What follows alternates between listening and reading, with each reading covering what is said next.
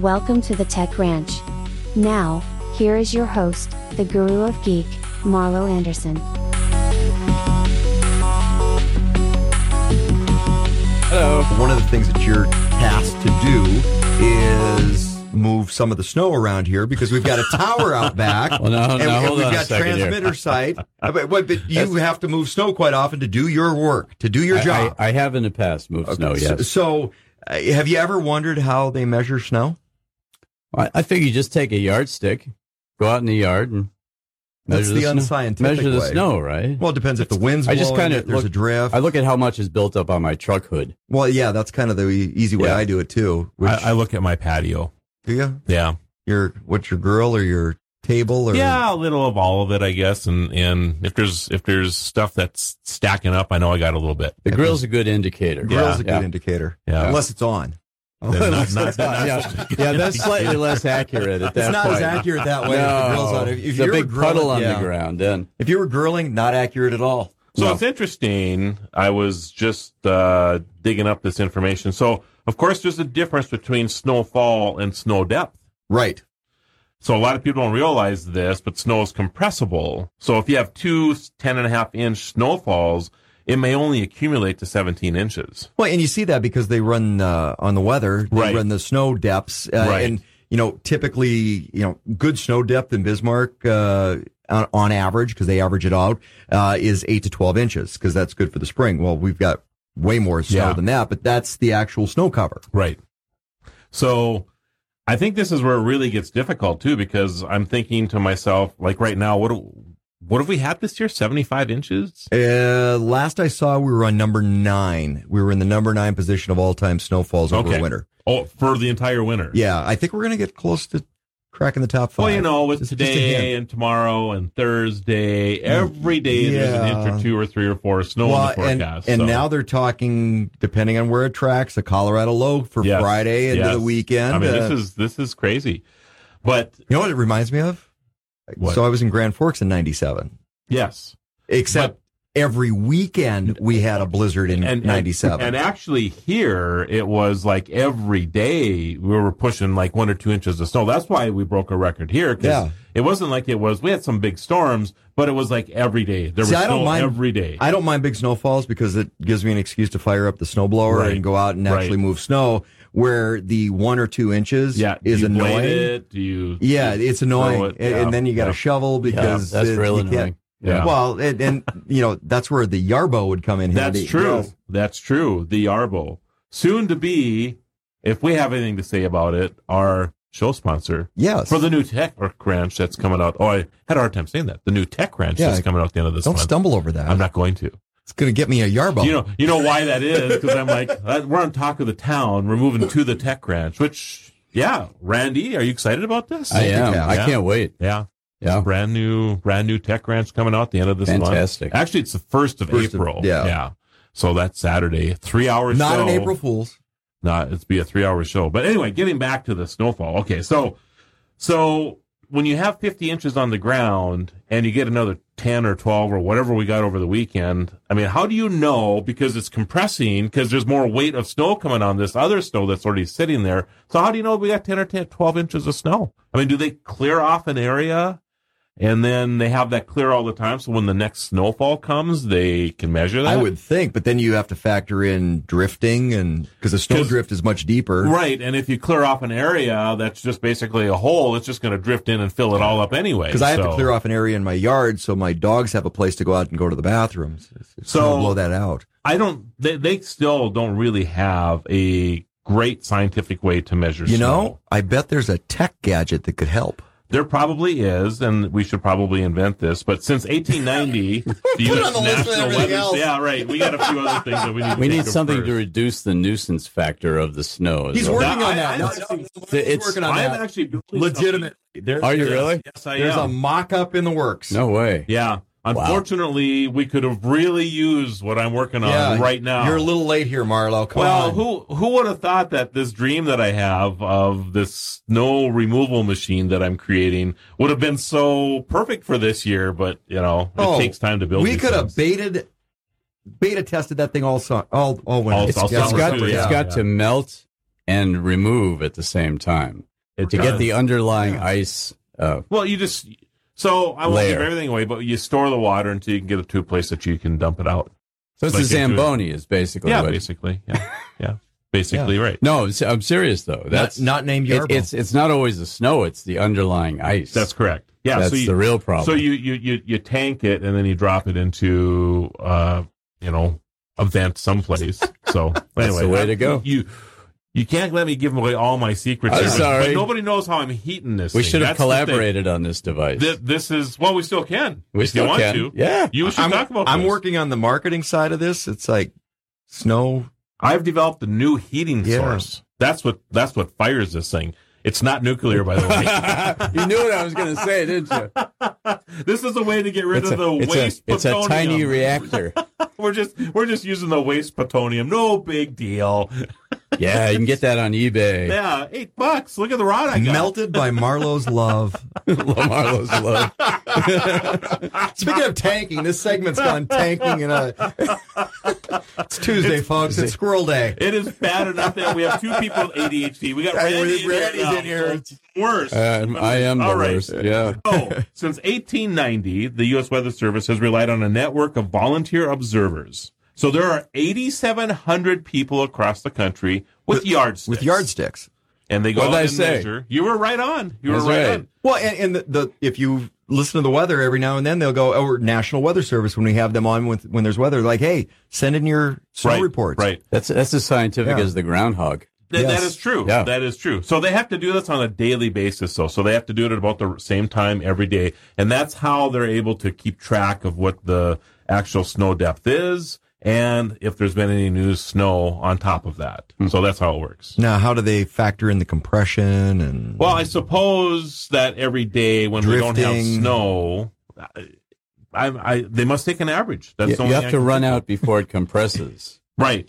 That's the thing. Every day that we don't have snow. And then there's winter? Then there's sunshine and all the other stuff that make all that happen. So anyway, I thought it was interesting to talk about that we really don't have anything more scientific than a yardstick yet.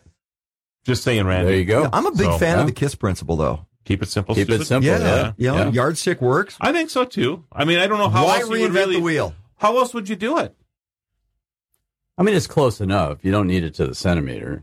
They have these other things that they work with these, and they do have these areas that they actually clear, like we were just talking about, for actual snow depth or snowfall recording. But I think the same thing is, like we were just talking about, is true. I mean, if you dig a hole out of how do you find a clear area that's big enough that's not going to drift in right now? Yeah, it would be impossible here. Yeah, I mean, if there's wind, all bets are off. Really. I mean, I have to whatever. I have to remove snow. Obviously, it's Tuesday. Like every morning right now in front of my garage door because it blows in every day. Yeah. Every day there's another bank right there. There's some science behind that. And that would be? Which direction to face your garage doors when you build a home. Yes. I never thought about this. Yes. But I've been in this home for 20 years now. And do you want your windows automatically defrosted when the sun comes up in the morning, or? Good question. Southern facing. Isn't it southern facing? Well, southeast, because you want the sun coming up in the east. There you go. So you don't have to go auto start your car and defrost your windows, and then you back into the driveway. Look at you. That sounds like a dream. I figured all this out. Do you like the sun beating down on your deck in the evenings for the sunset? Okay, then you want your deck facing east. And I have to admit that that was one thing I did not think about when we have the house that we have now. Drives me crazy that it can be 80 degrees outside, but 125 on my deck. Yep. In the evenings, good suntan. Oh my goodness! You can fix that. And my dermatologist confirmed that last week too. That I obviously get a lot of good suntans. Yeah. Yes. We wanted to get back into CES. Talk a little bit about CES because I've been dropping all of our interviews the last couple of weeks now on the TechRanch.com. Right. So if people want to go see these interviews, there's a couple of really interesting ones, and I really. The thing I love about technology more than anything else is how it assists people. And like the story we had about your mother. About my mom. Yeah. Right. Great story. And I look for those type of things. I mean, it changes humanity as we know it, but it usually starts in a place where, like you have somebody who's bound to a wheelchair, and then you add a motor to it, right? I mean, that just gives them more mobility. I just saw over the weekend, it was a mobility. It was a story about mobility with somebody. I forget what she had. She was a high school athlete and then wound up getting some disease, and to save her life, they had to amputate her arms and legs. And mobility device. So the ability to take that vehicle off road because it's a tracked wheelchair, to take that, they had to go through some legislation in the state that she was from. But it was a fascinating story, though, just on the equipment that was there to be able to facilitate her to enjoy the outdoors. It's just, it levels the playing field is what it does. Everybody can, you can even talk about how people who I'm thinking how I could take that pheasant hunting, but that was me. Yeah. But anyway, there's a robot. By the way, iRobot was on this weekend again. Really? Yeah. Apparently they're playing the crap out of it. Interesting. Yeah. I am not familiar with this. Really? The Will Smith movie? iRobot. Yeah, that's what I thought you were not the vacuum cleaner. That's what I was thinking. No, not the vacuum cleaner. I'm thinking iRobot's it's an old story. Yeah, it's like 15, 20 years It's old science fiction. Well, but it's AI. And that's what's interesting about it, because they abide by those 3 rules. There's rules? Yeah, there are. Mm-hmm. Not on Tuesday. That's true. We're still not done talking about snow, I see. So anyway, the robot. Not the iRobot. Not the iRobot. Yeah, but I can see the iRobot comparison. This companion, so it looks like it's like a cart, right? Yeah. I mean, something that you'd see that people would wheel around. Like a little cleaning cart. Right. That's what it looks like. Yeah. But it's a robot. It's called the Labrador. And this person invented this because you can put like a meal. Does it retrieve? Here. It does retrieve. Oh, okay. Hence the name. So, but you can put a meal on here and say, take it to room 432, and it would just take it to in a hospital room or whatever. Just take that over to it. So it's nothing fancy to look at. So I know it was a golden retriever, but is it like Alex from Stroh's? I don't open know. The fridge and bring you a beer? But it can. Okay. Yes. They have those things in restaurants. They do. And they're becoming more and more popular all the time. Yeah. So have you seen one in a restaurant already? I've seen on YouTube. Okay. Which is my window on the world. I've actually seen somebody in a restaurant where the waiter was a robot. Yeah. It gives an entirely new meaning to a la carte. Yes. Yes. I like that. Because your a la carte is in fact everything's a la carte. That's funny. That's great. But this thing is pretty cool. You can see that there's a tablet mounted to it. So, you talk about the KISS method again. This is a very KISS type of robot right here. Very functional. You can KISS, talk. KISS, yes. KISSed, which is next door, which. Yes. Did I say kissed? No, I'm just saying. Thank you. Well, I smelled cow this morning. Oh, that's a good sign of spring, right? Yeah, spring. Unfortunately, it's snowing outside. Yeah. But yeah, so I think that's pretty cool. And you can check these out. Labrador. They're relatively inexpensive for what you get for this. Now, I don't know what that means. It's probably $5,000 or $10,000, but for a robot that can do this type of work. But if you're putting it into a restaurant. Oh my goodness. And, you take a look at some place that has workforce issues. Right. And now the ability to, hey, you're Sue waiter or, go and drink order. Or even, you touch the tablet for what your food order is. Or somebody that needs to clear off a table. Somebody can still clear off the table and put it in the tub, but no, the tub goes back to the kitchen by itself. Right, so that person can go and do something else. It's about increasing efficiency. Right, it's exactly right. And you don't have to tip those, as I understand. I was going to ask. That's true as well. Yes, don't tip it over. They still expect 18%, though. I'm sure when you go check out that the 25%. I don't know about you guys. I have to tell you, I tip well. I do too. I've always tipped very, very well. I've been on that side, so I always tip well. Yeah. But it got ridiculous with COVID for some reason. It hasn't come back. I don't know why. I'm really, really tired of like when you go to like a buffet or whatever, and there's the 25% tip thing on Not the at a thing. Buffet. Mm-hmm. Why do you expect? I'll leave a couple bucks on the table at a buffet. See, that's the thing. You leave for whoever busts the table, or to bring me drinks or whatever, right? Yeah. But it's the buffet. It's almost being like it's expected now. Yeah, I don't know. I might be getting a little political here. I don't know if it's because these businesses have to figure out a way to pay their employees more because of inflation or what's going on here. But it just seems like it's expected. Well, they don't everywhere. pay them out of the tip jar. Well, who's making the money out of the tips then? Hopefully the server. Okay. That depends. So I worked in the bar side of things for a long time too. It's you and servers will tip out the bartenders. But have you been to a convenience store? Backs and have you seen this at a convenience store? Tipping at a convenience store? You see it everywhere. Everywhere. For my gas station hot dog? That's hell no. or the Diet Coke you just picked up. And you go to pay and there'll be $1, $2, or $3 suggested tip. Okay, so I was at WDA basketball this past weekend at the event center. $5 for a Coke product. Right. They want a tip for that now too? I'm sure. You can buy a 6-pack for that. I understand. I'm just saying. A non I don't know. Alcoholic beverage for. I understand. I mean, I would be all for how do you pay your person more. I just don't understand why it's the tipping scenario. Yeah, that just seems to be going everywhere. For me, it comes back to customer service. If I get, it's like places that'll put the gratuity in there, and I hate that because you can have a good server or you can have a crappy server. Right. Somebody is in a bad mood that day, understandable, just do your job, whatever. But I'm not going to tip you for being in a bad mood. The person that gets that 25% tip or sometimes 30, depending on, it's because you get exceptional service. And tell you what, and a server is an extension of the ambiance of going out. It's like my wife goes, well, let's go out to dinner. And then she's like, well, why don't you order a salad?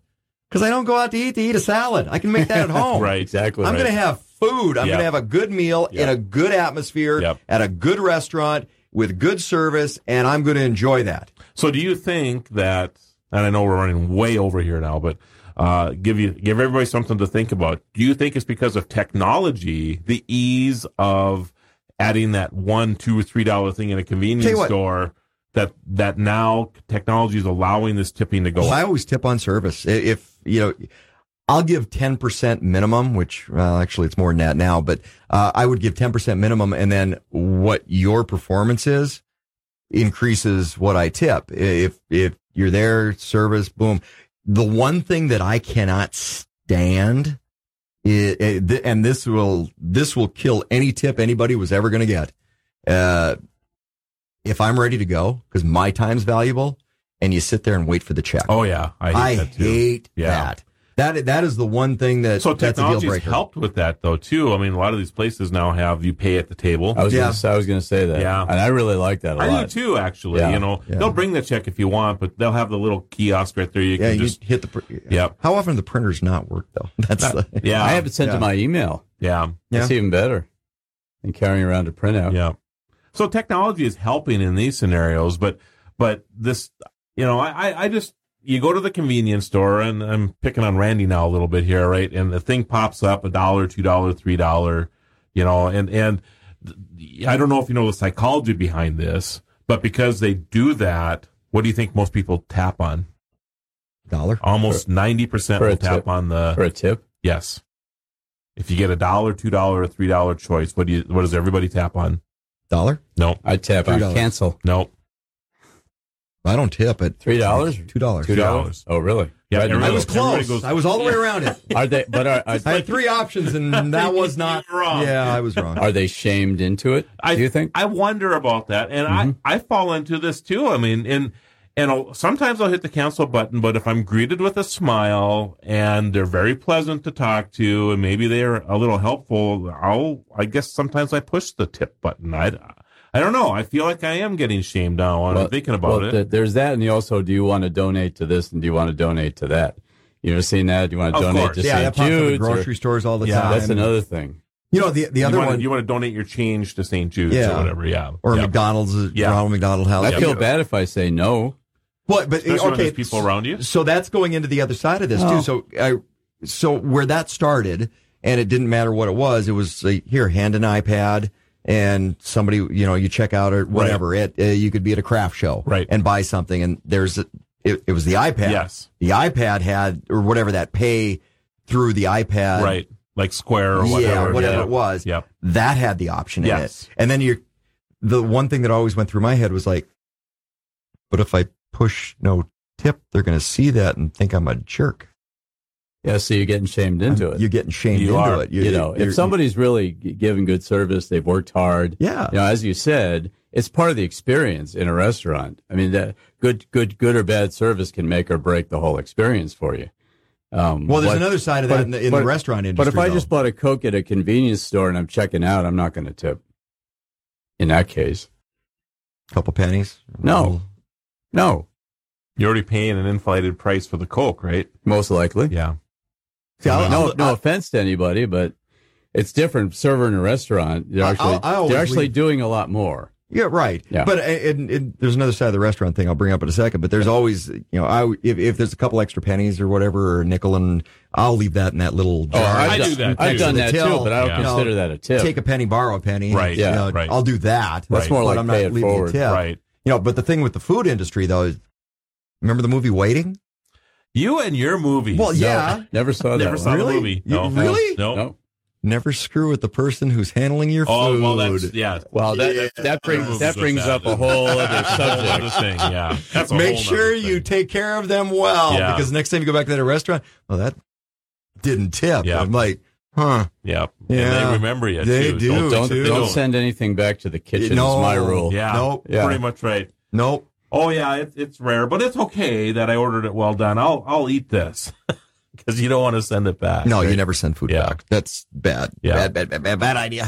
Yeah. Get it a go box, take it home, finish cooking it if that's what you want to do. But I will say that, getting back to the technology side of this, I think, that's where we were. Well, this is about technology today, right? And the tipping thing, I think because when these people who are programming these things in, I'll pick on Square. So Square will try to get you to do this because Square, it's now a bigger transaction. Right, Which means and they that make they get percentage. a little bit more. So if they can get 10% of their people to give you a $2 tip, you have 200 customers a day coming through a convenience store. I'm just making up numbers here, but that's $400 more that they get to charge their 2.75% on. So they're making more money. So they're making this easy for these stores to include the tipping feature. And it's not because they feel like the customer or that the person is given better. Yeah, the upsell they're just making more money on it themselves. That's what it boils down to. So when you tip, I have to ask each one of you. So when you tip, because my wife and I have this argument all the time, she'll put a flat number on it. And so if we're out to dinner and the bill comes to $36.27, I'll round up to the 37 and then what I'm tipping. So I always give the change and that tipping. Right. So my final bill is a round number. Right. She doesn't do that. So she'll just go if it's $36, 27, then she'll just add $10 on it or whatever it is, and which is way over 10%. But she'll just add $10 on it, and then so it's I'm like, I don't know, maybe it's the ADD in me, but I got to have an even number. It's got to come to $50 or no. I just add a few bucks on. Okay, that's all. I put a flat number on it. That's I do too.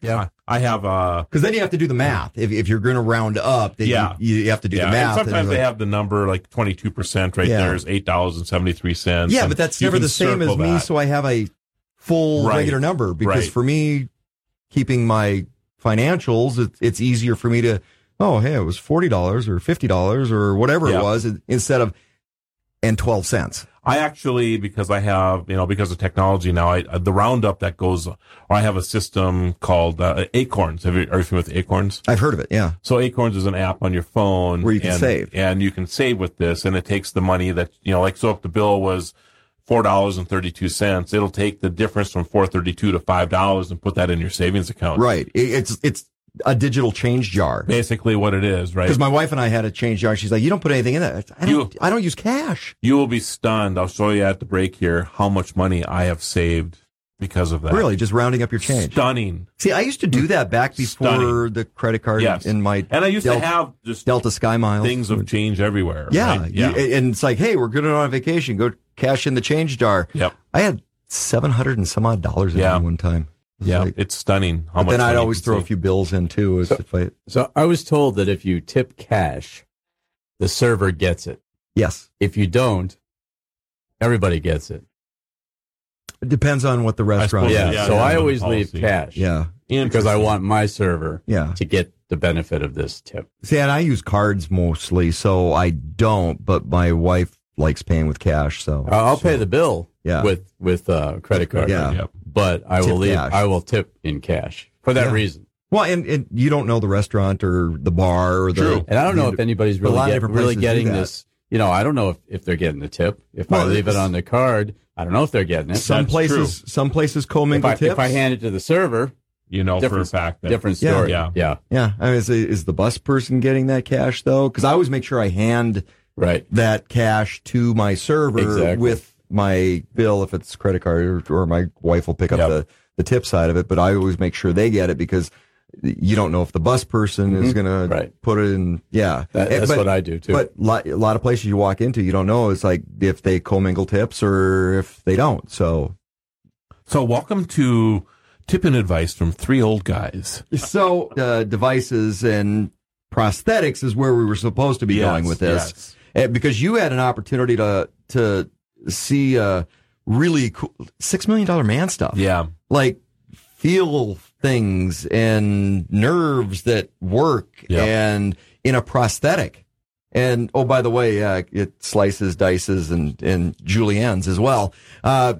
Pretty amazing stuff. Because you were holding a board and they sliced right through the board. Just whack, done. Well, here's the picture right here. So I pulled this from the video. And you can just see at that exact moment that for those of you at home, if you pull up the Tech Ranch. Yeah, if you go to the Tech Ranch. You can see the video. It's pretty cool. Revolutionizing prosthetics, how psionics advanced technology is changing lives, right? So this gentleman, his name is Patrick, lost his arm right below his elbow. And so this prosthetic is attached to his arm. And this is like you said, $6 million man type of stuff. So as a demonstration, I'm on the Tech Ranch stage at CES and I'm holding this board. And like I was telling Randy in the break here, I was more concerned about. Were you standing in a puddle? Oh my goodness. I would be. Close. You're brave. And I'm holding this board and all I can think about is if he's off by like an inch or two, my finger is going to be part of this thing, so, but he just prosthetic know whether or not it would be an inch or not? No, I don't. I mean, or is that up to him? That's up to him because what's interesting is that this is attached to his nerves and he's thinking. So, and there's another, if you watch the video. You know what he was thinking? Don't take Marlo's fingers off. That's probably what he was thinking, right?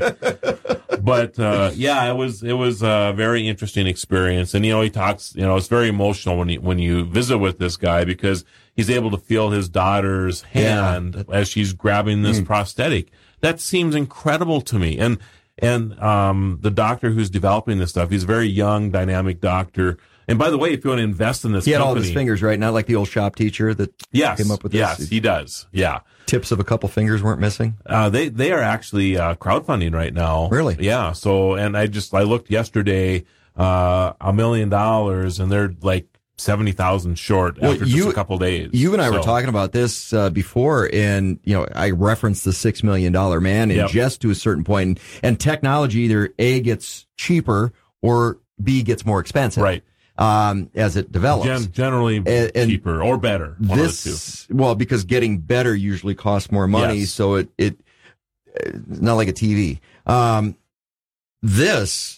You were telling me the prices on this. It's like, wow. Yeah. An affordable option for somebody that, because you think of somebody who's got a prosthetic where it's either a fake hand or it might be a pincher or, where they're working off the muscles and the nerves or a hook or things like that for somebody that loses an arm. This is a fully functioning. It is. We're talking Luke Skywalker after he lost his hand to the lightsaber kind of stuff. The only thing that's really missing is having like the skin graft over the top of it. And quite frankly, that's not far away. I don't think that is that far away. And because they're printing skin with 3D printers right now. Well, and I was just reading an article I told you about earlier this morning about some of the healing properties of building the protein base so that you can heal things from the inside out. Right. Well, when you start looking at, how do you manufacture and layer on skin, which is your largest organ, then we're close. We're really close. Yeah. So this is really, really interesting where this is all going, but it's exciting. This same gentleman I was talking to figures that paralysis, especially by injury, will probably not exist in 5 or 10 years. Spinal cord injuries. Yes. And that's what we think about. People get spinal cord injuries, whether it's in athletics or an accident of some sort, or slip and fall on the ice because your thing didn't suck up the ice for Randy. Right. Yeah. So between, when you have a spinal cord injury, generally it's a communication issue. Right. You severed the link that communicates with the rest of the body. So now what they have done is it's almost like a Bluetooth device where they put it on both sides of the vertebrae, and where the brake is at will communicate to the other side of the brake. Wow. Wirelessly. That's amazing. It's amazing. Yeah. Just amazing. And this is being done now. Yeah. So when this becomes widespread, I mean, people, and I don't know what this is going to cost, but it's again, life-changing for people, and the families around these people, so, it's incredible what's going on right now in the I mean, I'm just looking at, our good friend Dave Blair had emergency surgery to get his gallbladder out. Long story how he ends up in Fargo with this thing, but he was showing me yesterday, what used to be a slice across the stomach is now like he's got 5 little, robotic surgery. Yeah, he's got 5 little spots, 5 little Band-Aids on his stomach. That's it. It's all arthroscopic now. Yeah, and it's unbelievable. And in a few years, they'll just put in this protein that's going to fix his gallbladder. Exactly. Yeah. It's crazy. Wow. Crazy what's going on. Unbelievable stuff out there. Randy, are you staying with us? Or? No, I'm going to move on. Okay. Nice talking to you guys. He's had enough with tips for the day. Oh, my goodness. Which brings us up to an interesting conversation because we were going to talk about 3D printing and the robotics involved with 3D printing. And it's pretty fascinating avenues you can go down because there's really no limitations. I'm printing birdhouses right now. Are you? Yeah, I am. Are they wren houses or are they full... Sparrow, robin. So I have martin, martins. So I've only. How big's the hole, Marlo? Barn swallow on one and chickadee on the other. But there are in the designs that I have, there are up to 6. Really, I always considered you a nuthatch guy. I seen a robin the other day. Did you? I about fell over when I seen this robin. I'm like, I think your GPS is wrong. Just saying. Or at least the internal clock, the calendar's a little messed up. Well, they're probably, I was really surprised to see it. I don't know why a robin was a little early bouncing around, but yeah. All right. It's funny though, when they do come up early and you get all the snow on the ground, it's kind of funny because their biggest food source is berries from last year, which tend to be a little fermented, which tend to have a little bit of an alcohol content in them. I've seen drunk robins trying to fly around. It's hilarious. And they usually get more than one. After 1 or 2 of them, they like communicate. Hey, it's good over here. He's over here. And you see all these robins start congregating in that yard. That yard. Yes, that yard. Yeah. So 3D printing. Yeah. It's got this visual now in my head. I'm not going to get rid of. Am I? Nope. So 3D printing, and you and I were talking about the different uses for 3D printing, and there's some pretty fascinating improvements that are moving forward on workable 3D printers. Right. Besides making birdhouses. Yeah. But I think that even the birdhouse thing, I mean, people think that you just make these cute little widgets and tchotchkes out of them, right? Oh, that's such a cute little Yoda or whatever. I mean, this is what you usually see. You don't see the practical side of 3D printing a lot of times. And now I think we're really starting to see more and more and more practical uses. 3D printing robotics for some construction material stuff. So they'll make bricks and they'll make different concrete blocks and different things like that. And I was talking to a friend of mine about the opportunity. It's like, we get a lot of snow this year and there could be some flooding opportunities. How long would it take to set it up on a levee and build a dike? Or you mentioned sandbagging. Yeah. You could do 3D printing robot sandbaggers. And tell you, we ought to just record the breaks too. People should just listen. They should just come in here. If you're thinking about it, if you're an entrepreneur looking for a new idea, you should just sit in here sometime because we bounce about 100 ideas every Tuesday here. I'm just telling you, it's great. Crazy stuff, folks. It is. So anyway, going back to the 3D printing stuff, they've made some pretty fascinating improvements. But the practical side of things that people don't think about too is they're 3D printing medical devices 3D printing heart valves. There's a whole bunch of different things that they're experimenting with printing that work. Well, and what's interesting about that when you get in the medical space is that, like, if you have a hip replacement, right? There's like, I don't know how many sizes they make, but let's just say there's 3. Right. Okay. Maybe there's 5 or 6 or 10. I don't know the answer to that, but there's a finite number, right, that they make, right? And they take the one that's just closest to you and they make it fit. Right. Right. Now imagine. Little chiseling here, little dremeling there. That's exactly what goes on. Do. It really is true. That's exactly what goes on. Imagine if you could just be scanned one day and then the next day your hip is ready to go to the exact measurements of what you are. Yeah. Minus the bone spurs and the arthritis and the other stuff. But this is what we're talking about here, is that ability with 3D printers to create these things, medically. And for a lot of people with hip issues, there might be a problem with the alignment of the socket or something like that that caused that. They can correct that too. So they can take that identical hip and then recreate it and then fix that alignment issue in the process too. So, and like you said, get rid of the arthritis or whatever else is going on. Well, so then you start talking about, okay, like for a hip, for example, you only have a certain lifespan with that. Now, at least with hips, they can reline them. So it's not like they have to replace the whole thing. They can just put a new liner in and works again great. Not like shoulders or shoulders don't work like that. Right. Trust me, I know. Yes. But if you have the ability to 3D print something like that, so it is an identical match, it's going to wear better. It's going to last longer. I think the advances in this space is amazing. And the other thing is housing.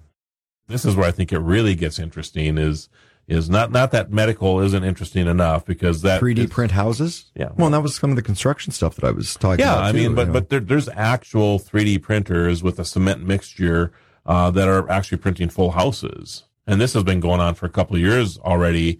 And now it's starting to get approved in certain states, like Florida, for example, has just approved not just tiny houses anymore. And you're going to start seeing significant. Hurricane-proof? Well, they are hurricane proof. They're cement. So the big bad wolf can huff and puff and it's not going anywhere? No. And what's amazing about these things too is that they actually print your plumbing. They print your electrical. All this stuff happens at the same time. See, that's the crazy stuff for me. It's like, because you go and you get the plumbing, the electrical, everything that goes into the different aspects of building a home, and it goes in phases. Yep. And to do it all at once. Yeah. I mean, logistically trying to figure out how to get crews in to do that without people stepping over each other. Nope. Just have that machine do it. So basically what happens at the end of this is you just have people who will come in and finish your house, any cabinets and all that other stuff that have to be done. But generally speaking, houses are printed in a week. Whoa. So that's not terrible. I mean, you can show up one day and start, and a week later you're working on the finishing of your house. I don't know how long it takes to cure. I mean, I suppose different cements take different times to cure or whatever. The product is. And they're beautiful. And the thing is now you're not just, if you can design it on a computer, if you have an idea, if you want a house that's shaped like half a moon because or a full moon or a star or the logo of your business. I mean, you could do these things. You could live in that. You could live in that, right? I don't know who would want the logo of my business. The problem is the resale value later on. Well, right? yeah, you might run into an issue there, but if it didn't cost you as much, because that's the other part it comes into cost. That's the other thing, is that they're half the price. Materials and labor. Okay, you just got rid of the part of the labor part of that. A 3D printed house right now is running about 50% of a stick-built house. Really? So this is the thing. Be a concrete house. This is a concrete house. This is the thing that I think people like of yours and my age right now are going to be faced with in probably 5 or 10 years are the values of our homes going to depreciate a little bit because the interest in just building new homes, because, a home that costs $400,000 can now be built for $200,000, right? So obviously there'll be land costs and everything else, and maybe it equalizes out. I don't know. But what'll happen, But it also in my depends opinion, on what type of home you want as well. Do you want a 3D printed home or do you want a regular home? Because what I'm thinking of, if you have, and I'm picking on me personally, I'm going to guess that my house is probably worth $400,000. I don't know. I mean, I've never had it. I've lived in it for 20 years. It's gone up some value, and some of the houses around me have sold for that, right? So if I was coming into the market and I liked like the size of our house and that type of thing, and I could get it printed for $200,000, would I do that? well, think about it this way too. So say you have to move and you have to move to a different city, but you really, really liked your house. Replicate it. That's true. You could do that, right? I love that. Or how many people get into a house or build a house and you don't know what you don't know until after you're living in the house and go, oh, I love this house. It just, I wish we had an extra bathroom or there was one other thing a little different that you would do different if you were to build again. And you have that opportunity. You do have that opportunity. I love that house except for, and then fix that. Yes. But what I think it really gets interesting for like you and I, moving forward, because this is going to become reality. It already is reality in some parts of the country. It's going to become reality here as well. So you have to be thinking about, like your retirement. I mean, is part of your retirement built into your house? A lot of people is. We talk about that every Thursday with Joe Sheehan from Benchmark Mortgage. So if that's the case, and all of a sudden, if you can build a 3D printed house for half the price of what your house is valued at right now, does that mean that the value of your house is going to start to depreciate because the people who are coming into the housing market are now able to buy houses for less money than they can buy your house for?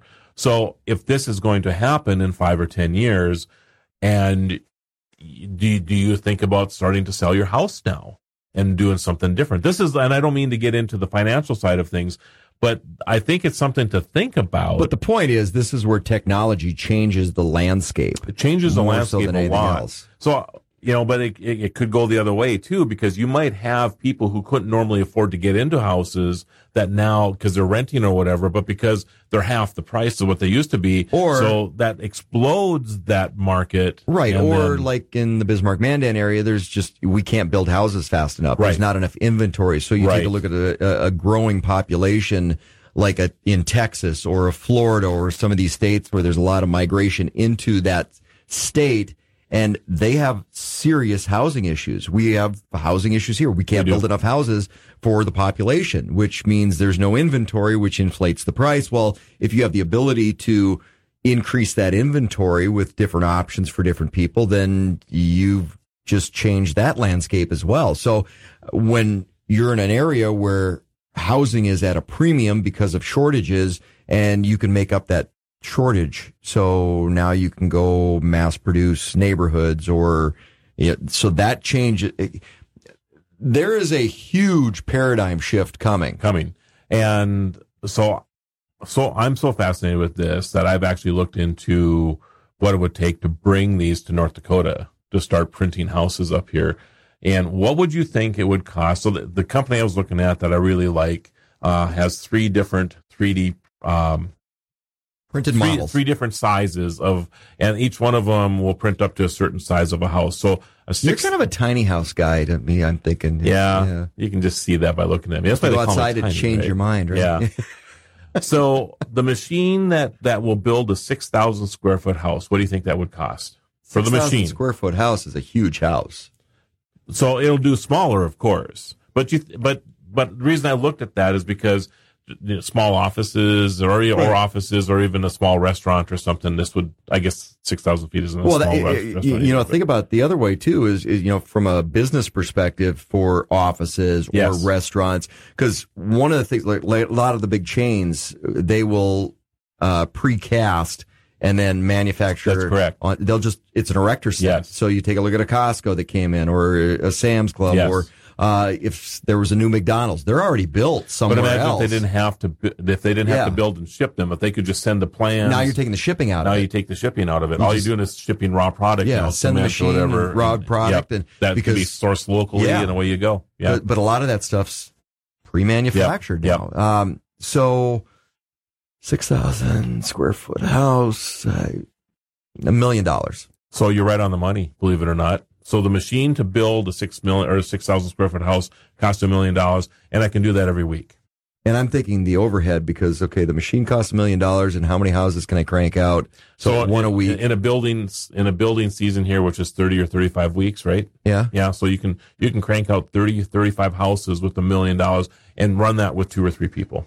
And if you were going to put the pieces together, so you could 3D print walls, basements, things like that. Yes. And then, okay, so that's what you can do during the rest of the season. You can't work outside.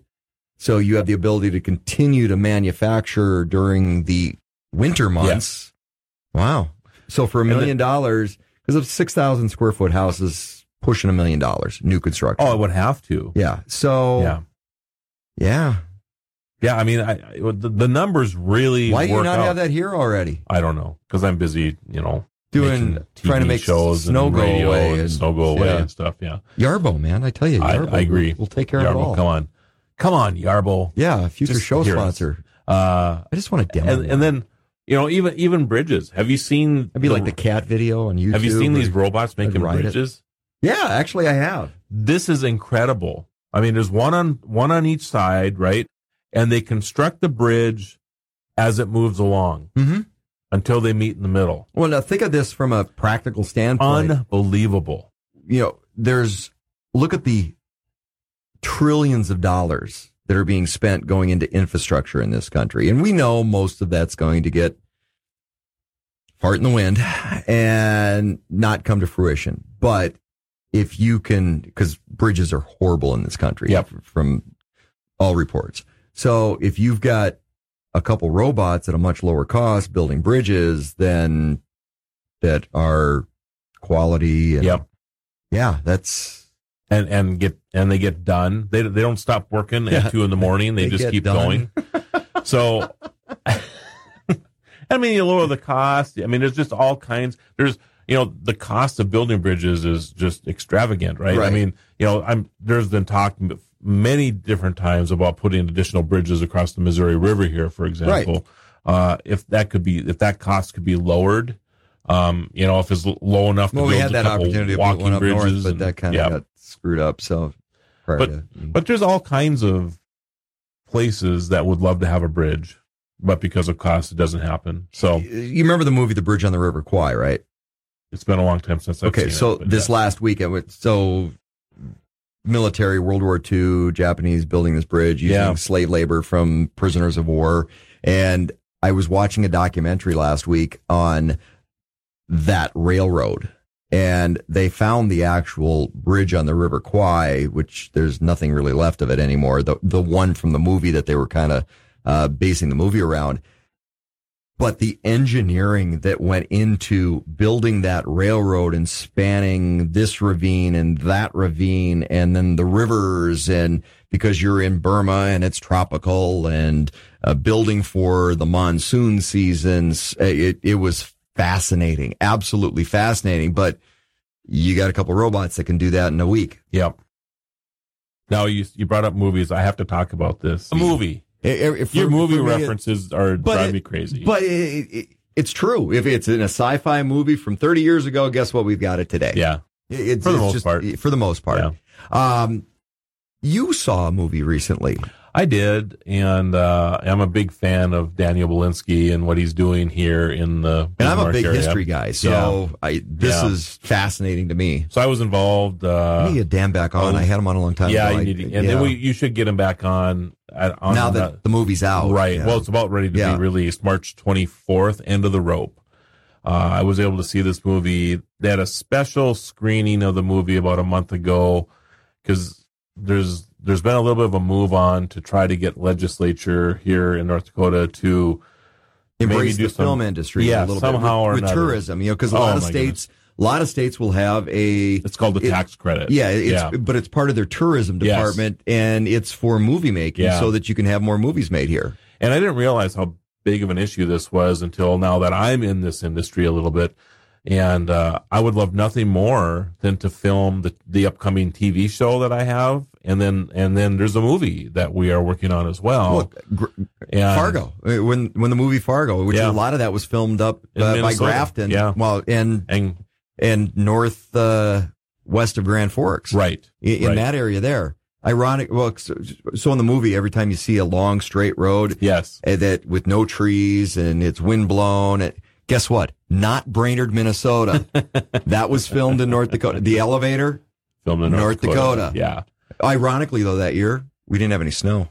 Yes, they had to truck snow down from Canada and for the movie. And they were chasing it north when they were trying, because every day it was warming up. And I remember the stories of them chasing it north all the time. Yeah, I had a few friends that were extras in the movie. And it was. But anyway. I think we could have a great movie industry or film industry here if we could figure out a way to get legislature to figure out a tax credit scenario. Well, they're looking to spend a bunch of money on commerce or through commerce for tourism, because they really want to help promote tourism. And I've always looked at tourism as, that's our other leg of the stool here in North Dakota. It's agriculture, it's energy. We don't have a whole lot of manufacturing, but now they get the infrastructure for that. And then it's tourism. Right. Tourism's the other piece that we have to have in North Dakota to be viable financially. So I think that the movie industry could really make a big impact on that, but we have a long ways to go to make that happen. Daniel Belinsky, for whatever reason. Yeah, why should Montana have a train station and we don't? That's right. Yeah. That's right. And you look what's happened with Yellowstone and the amount of times that they even talk about North Dakota. Well, even go back to Dances of the Wolves. Yes. And the impact that had on South Dakota. I forget the Kevin Costner movie that came out a few years ago, and it was dark.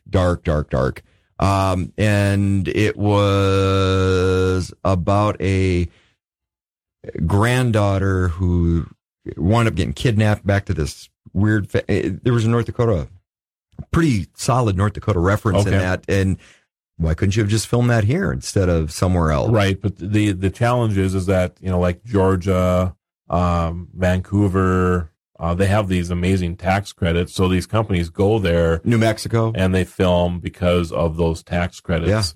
Yeah. And I'm not one who should say that government should get involved in industry at any point, but we're at a point now where government is involved in business and industry. Too much, and companies are actually choosing to go places because of bids that they get back from cities and states on the grant that they can get for locating or whatever. There's a lot of filming that goes on in Portland, Oregon. Yeah.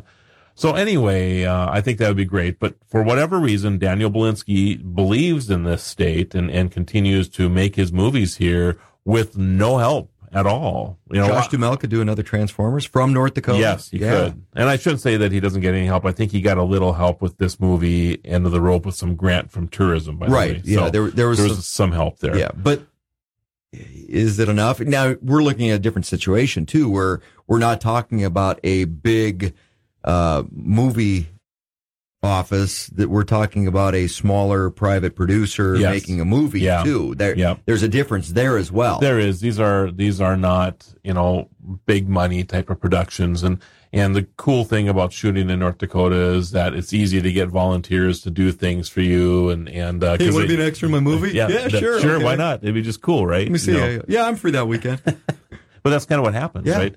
So anyway, but this movie I think is fantastic. End of the Rope. You can go to their website right now. I think it's March 24th is the premiere up in Watford City, because that's kind of the general area it takes place.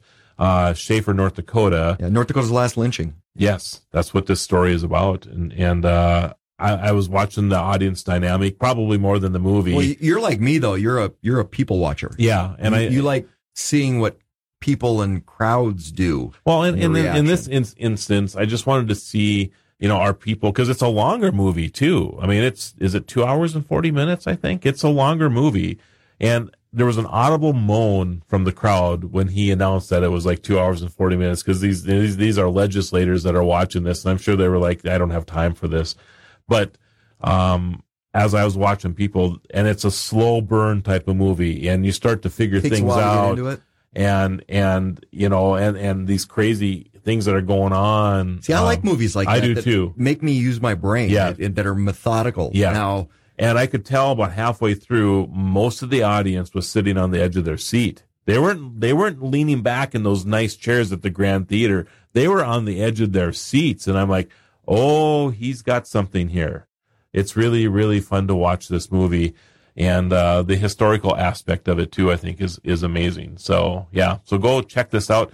End of the Rope. I think it's just endoftherope.com, and you can buy your tickets in advance for the premiere up in Watford City. And then I think in April it's here. Did he do the Sundance or Cannes or any of or some of the other smaller film festivals around? So this one is going to the Minneapolis Film Festival. Okay. I don't know if that's gone on already, but it's either now or has just recently gone on. And I know it was being sent over there. And he's the person behind Sanctified as well. Right. Which I thought was if you haven't seen Sanctified, movie. It's a great movie. Phenomenal too. movie. Yeah. All done here in North Dakota. Yeah. So great storytelling. The other side of that too is, when you start looking at some of the notoriety, because everybody knows Cannes or Sundance. I'm going there, by the way. To Cannes or Sundance? Cannes Film Festival over in France. Yeah. Really? Yeah. Yeah. Not to the film festival. They have a TV. Are you bringing the movie and you could premiere it? Yeah, I could do that. Good. I'll just talk to how Dan. You're going over there. Talk to Daniel. Hey, I'll bring it over there for you. Yeah, no problem. Well, because that's where a lot of films that don't get recognition, and I think we're in a window right now because of COVID and how the movie industry's changed, and you take a look at the streaming services and where things are discovered. And some of these big studios, they're looking at smaller budgets, smaller productions just to fill up their roster because they're not able to put these big budget projects together. Which is what's gone on with Sanctified, by the way. Right. Sanctified is going to be on a streaming service here pretty shortly. Yeah. So maybe I shouldn't have let that out of the bag. But we won't say which one. Yeah. But from a content perspective, they're looking at different content or any content. You take a look at some of the bigger actors that have signed on with these streaming services for a run of a series, or it's almost like a vignette. Yep. The way they're building some of the movies now. What's his name? McClane. Bruce Willis. Yes. So he knew something was going on with his mental status. I was wondering about that because he cranked out like 7 movies. It was crazy. Yeah, with the streaming service. Why is he in these movies? They fast tracked all of that. He got 7 movies in a year done. It was crazy. Yeah, but he knew that he was not going to be able to make movies in the future. So did the agents and everything else. So they cranked out all these movies. They have that ability to do that now, which didn't exist. I mean, you take a look at an actor or an actress that would do one project every couple of years, or the ones that were young and hungry and not getting the big paychecks, right, might make 2 a year in some smaller roles just for that paycheck. Well, then it's all changed. It's all changed. Then you get into tech with the likeness of things, and I think that's a great place to stop because we were going someplace with all of this. I used to go to every single movie. And if it was good, I'd see it 2 or 3 times. My Saturday mornings was I'd walk down the street to the local theater that was, I remember when it was $0.25, but then it was $1. And it second run movies and watch the movie and boom, done. Yeah. And going to when the Cineplexes started to open with 3 and then 5 and then 7. I mean, I'm like, I could go to a movie every night of the week now, which a lot of times I did. I got a friend of mine that, we used to go to movies with him and his significant other, and he would movie geek. I mean, absolute movie geek to the point where he wouldn't go to a movie at the Grand depending on which theater it was in. Oh, yes. That doesn't have the big screen. Yes. That doesn't have the comfortable seats. I was that way doesn't too have this. It's like, who knows this stuff? Yeah, I was that way at one time too. But to technology with this now, right? Are there movies that would not be the same without a particular character? Absolutely. We were just talking during the break. Who would that be for you? So Harrison Ford in Raiders of the Lost Ark, or Die Hard with Bruce Willis, right? Or so I still have this in my craw about Major League, which I liked Major League, but Major League 2 was horrible because they tried to replace Wesley Snipes with it's baseball. Yeah. So he got traded. Big deal. Bring in a different character. Oh no, they tried to have. You can't do that without Willie Mays Hayes. Right. Slapshot. Yes. It's like Hanson Brothers. There's movies that Darth Vader. It's the franchise. Yeah. You're going to have a Hamill to do Skywalker. Right. So these characters, like in Star Wars is a great example of this. So James Earl Jones, who's still alive, by the way, actually penned a deal with Disney, so that he will always be the voice of Darth Vader. Because with AI, you can create that voice. So he now will always be the voice of Darth Vader. And there's royalties paid to that, just like if you're acting. Yes. But that's the deal. And Harrison Ford could probably do the same thing with the Raiders of the Lost Ark now. And I think between AI and stock footage, it's easy now. Well, AI especially. I mean, and the ability to make these characters. In fact, Princess Leia in the last Star Wars, that was a major thing. She had, Carrie Fisher had passed away. They just AI'd her film with her. Yeah, it's just amazing what's going on in that. So what was really interesting is like with the James Earl Jones scenario is that James is still alive and penned this deal. Usually you have to pass away and then the estate makes some type of deal or whatever. Now these people are actually penning these deals while they're still around. And I think that's very, very interesting. What's the likeness of you going to be like?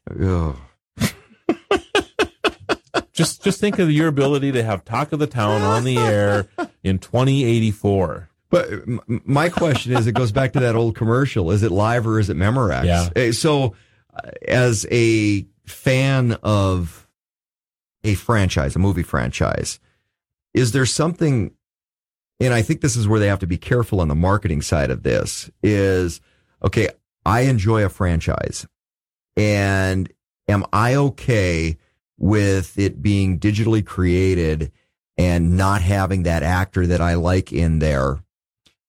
Is that okay? Am I okay with that? Because there's a little line that, but that's not real. Right. Because it's not that actor. Right.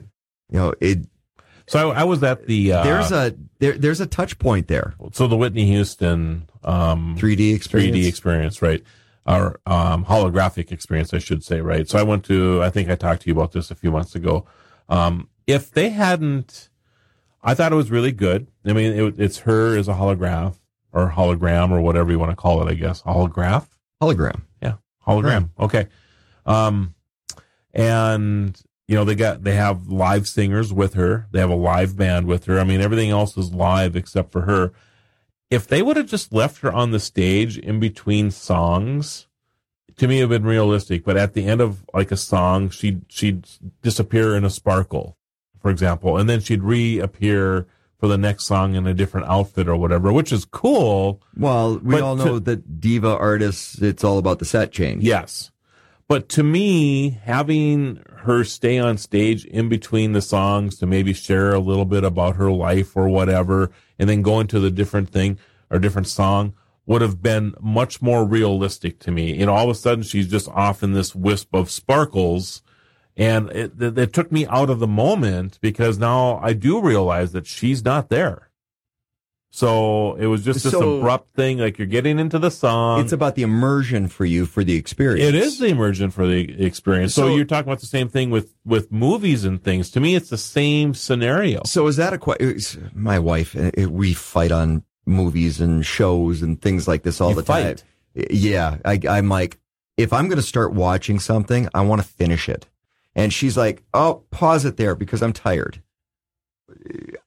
I'm about getting into the experience, and the immersion, and no distractions. I want to watch and focus. I just forgot my life now. Keep me here. My phone's nowhere to be seen. It's like waking up in the middle of a great dream, right? Yes. And I'm like, okay, I can't start and stop and start and stop and start and stop like that because you're missing something. And she can. And that's where we get into a little, Sure. Yeah, we don't agree. We agree to disagree on that. You were going somewhere before I rudely interrupted you there, and now you forgot. So the immersion. Yes. Is it about... So the two questions I've got is, okay, we established that it's about the immersion to the experience, and that's where I'm at. And is it a question of the technology is just newer, and they haven't figured out how to fully utilize it? Or is it a question that they just haven't figured out the nuances of the experience for the audience with it? Where's the lag? So I would say that you have these people who are audio and video engineers that have created Whitney, right? But they're not people. They're geeks. Or not people. They're geeks. Yeah, they're geeks. They don't understand the experience. They look at this and they go, oh my goodness, what you need is somebody who understands So there's somebody playing with the technology because the technology for them is the experience. And it's cool that she disappears in this wisp of sparkles, right? This is they're looking at this. This is created not by somebody who would actually go to a Whitney Houston concert. They're creating it because they think it's cool. It's cool. Okay. And it is cool. Right. But they're not understanding that there is an audience that longs to disappear within her. I want to get lost in the moment. Exactly. I mean, for me, going to a movie and going to the theater or even watching something at home, it's about just checking out and being completely immersed and getting lost in the experience. It's not starting and stopping on. Exactly. Yeah.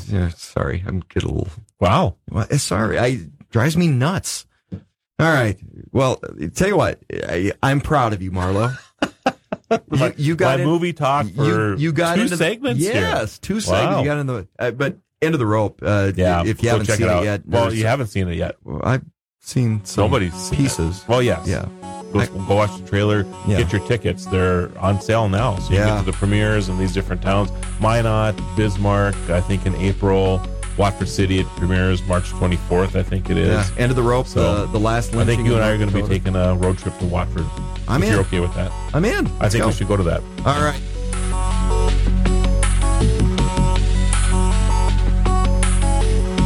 Thank you for listening to the Tech Ranch with the Guru of Geek, Marlo Anderson. This has been a Q1 Network production.